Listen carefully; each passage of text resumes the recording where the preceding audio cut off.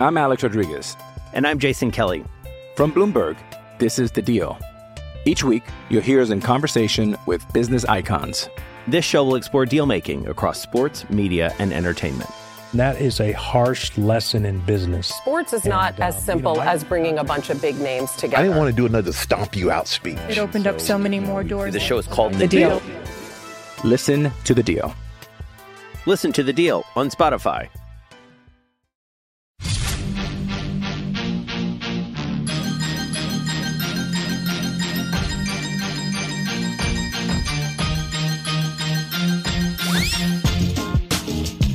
Instant Reaction Podcast, HawkeyeNation.com. Andrew Downs with you on a cold Wednesday night that just got a little bit colder here in the gray state of Iowa. A 48-46 road loss at Rutgers in a game that had a lot of facets to it.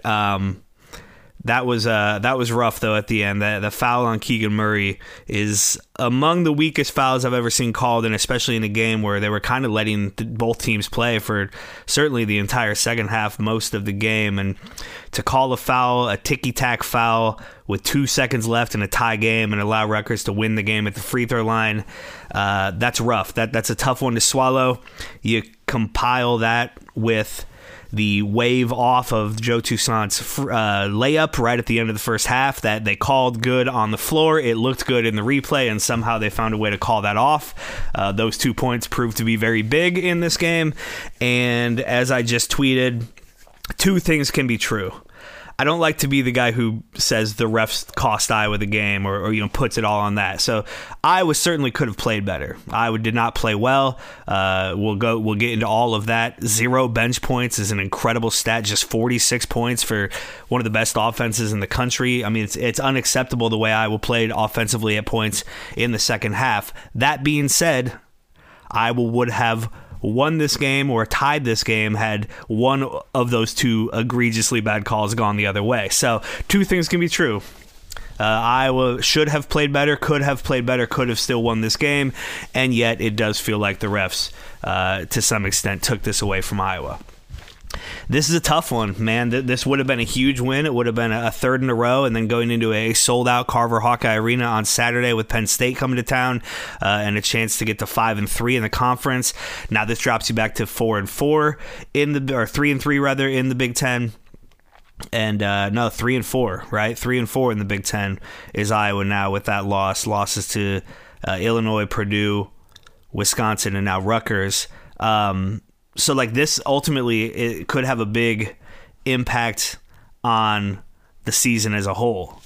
Whether or not Iowa makes it into the NCAA tournament, what their seed is in the Big Ten tournament, what they have to do coming down the stretch to play themselves into postseason. This one feels like it could loom for a while, but hopefully the players and coaches and everybody can move past it tonight and over the next day or two, because now this game against Penn State, which feels like a game Iowa should win, again at home with a sold-out crowd on Saturday afternoon, but you need to win it. You have to get back to 500 before you go to play Purdue, or you bring Purdue in next Thursday.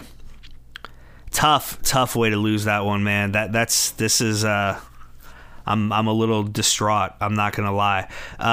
Let's go through just a few of the stats here. As I said, no bench points. I don't think this is a mistake here. I'm looking at the ESPN box score. Chris Murray 0 for 5. Peyton Sandford 0 for 1. Tony Perkins 0 for 2. Aaron Eulis 0 for 2. Connor McCaffrey 0 for 1.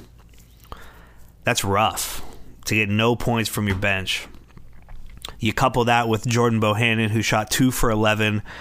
2 for 10 from three-point line, and a couple of 3 air balls, a couple late in the game, a couple of moments where in years past you kind of expect Jordan to hit those big threes to tie the game or take the lead late, and it just hasn't been there for him. I spent a decent amount of time after the win against Minnesota on Sunday talking about what Jordan's role is on this team right now. When he is not shooting well, he can't be out there. You can't let him keep shooting. He can't be your only option. 2 for 10 from 3. That's rough. Sorry, my dad's texting me. He doesn't watch. I think I've mentioned he doesn't watch these games live, but he'll go back and watch the painful parts after losses. But yeah, Jordan, I don't know what he's providing for this team right now while he's in this slump. He had 1 rebound, a turnover, 2 fouls, and 6 points on those 2 made threes out of the 10 he took. This is a tough one, man. I don't know. Hopefully, again, they'll be able to get over this and move in the right direction. But this does feel like it's going to loom. This was a winnable game on a lot of fronts. Iowa had a long scoring drought in the second half. You can't allow that to happen. Keegan Murray just 5 of 14 shooting. Didn't have a great night. He did have 13 rebounds, rather, and assists and a steal, but just 13 points from the nation's leading scorer. Patrick McCaffrey had 11 points, but he 4 of 12 shooting. Nobody shot the ball well tonight. I shouldn't say nobody. Joe Toussaint was 2 of 3, and really he should have been 3 of 3. Because let's be honest, that layup at the end of the half, it was a great play to even make that play, but that layup at the end of the half, again, they called it good on the floor. That should count for something. We're going to be rehashing this one for a while, guys. But again, Patrick had 11 points. He had 3 rebounds, 2 assists, a steal, a block. A really big play, a nice put back late in the game. Filip Rebraca played okay, 4 of 10 shooting, but did have 10 rebounds, 8 points. Came down weird, got stepped on late in the game. We'll see how he's doing. But man, that's a killer. That's a killer. I'm Alex Rodriguez. And I'm Jason Kelly. From Bloomberg, this is The Deal.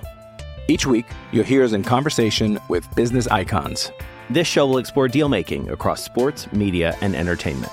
That is a harsh lesson in business. Sports is not as simple as bringing a bunch of big names together. I didn't want to do another stomp you out speech. It opened up so many more doors. The show is called The Deal.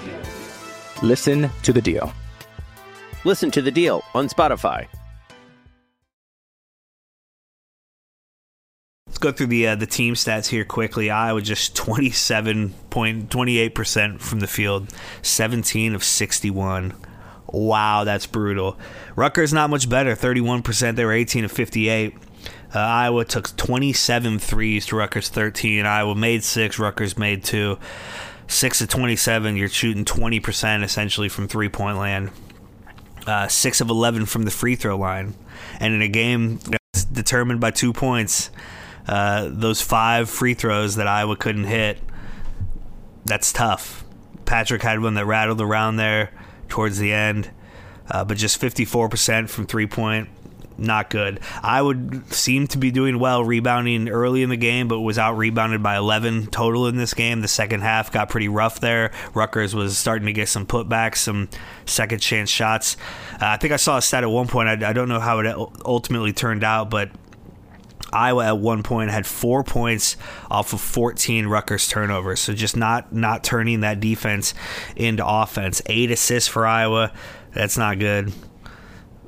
10 turnovers. It's not terrible. It's a little high for Iowa. You force 15, so you feel okay about that. But you allow 10 blocks. Rutgers blocked 10 Hawkeye shots.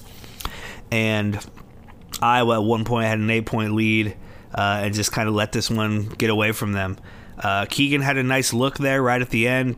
Connor made the pass. Keegan had the look, just wasn't his night. He wasn't going to make that shot on a night like this, and Iowa has that long flight back home now, 3-4 in the Big Ten, and starting to slip away a little bit as you look at the schedule and need to make some hay here. We'll take a look at the rest of the schedule before we get out of here. All right, so Saturday afternoon, a 3:30 game, full house at Carver Hawkeye Arena. If you're going to be in attendance, check out Iowa basketball on Twitter or wherever. They've got the sections. They want it striped, the black and gold stripes. I'm super excited for this game. It'll be the second game this season that I've been at Carver Hawkeye Arena, but more importantly than that, it'll be the first time I've taken my son to an Iowa Hawkeye game of any kind.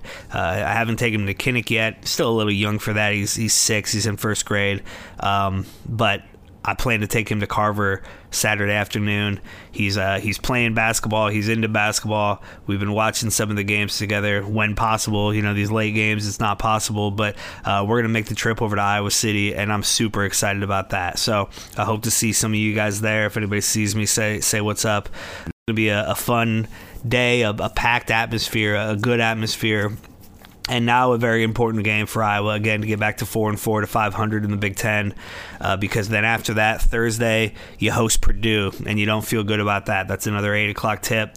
You get the weekend off before a trip to Penn State on Monday, and then you've got at Ohio State, again, a game that you don't feel great about. Home against Minnesota, you feel okay there. At Maryland, home against Nebraska, home against Michigan, home against Michigan State, at Nebraska, home against Northwestern, and then you wrap up the season in March at Michigan and at Illinois. Those Michigan games will be interesting because that's a team that we expected a lot from, and they haven't shown much. So where will they be in the middle of February? Where will they be in the beginning of March? Are those games that Iowa can steal, that we maybe put in the loss column at the start of the season, that we could fit into the win column here? You have to sweep Penn State. You have to finish the sweep of Minnesota. You probably need to finish the sweep of Maryland. You're going to have to sweep Nebraska. And then, pick off a Michigan State, a Michigan, an Illinois, an Ohio State, or a Purdue. This is going to be a bubble season here, guys, and I think this is where we expected it to be at the start of the season. But I will say, after those last 3 games, I had gotten my hopes up. Our last couple of games, Iowa had won 4 in a row before that loss to Wisconsin, and then 2 in a row after that. So 6 of their last 7, and it really feels like they let one get away from them tonight. It feels like if come March we're on the bubble, or on the inside looking, or outside looking in, or have a tougher game in the Big Ten tournament than maybe we should have, or are in a play-in game, God forbid.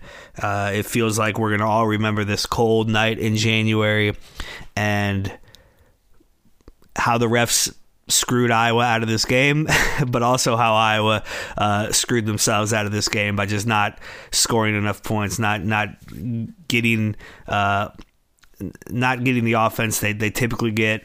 Again, 0 bench points, a bad game from Jordan Bohannon, another bad game from my favorite Hawkeye of all time. On the night that we all remember and mourn the death of Chris Street 29 years ago. I don't know about you guys. I remember exactly where I was when I heard about that. I was young, but my dad came and got me out of bed to talk to me about it, to show me on the news, because I loved Iowa basketball. I still do, and I always will. But this one hurts, guys. I'm going to go,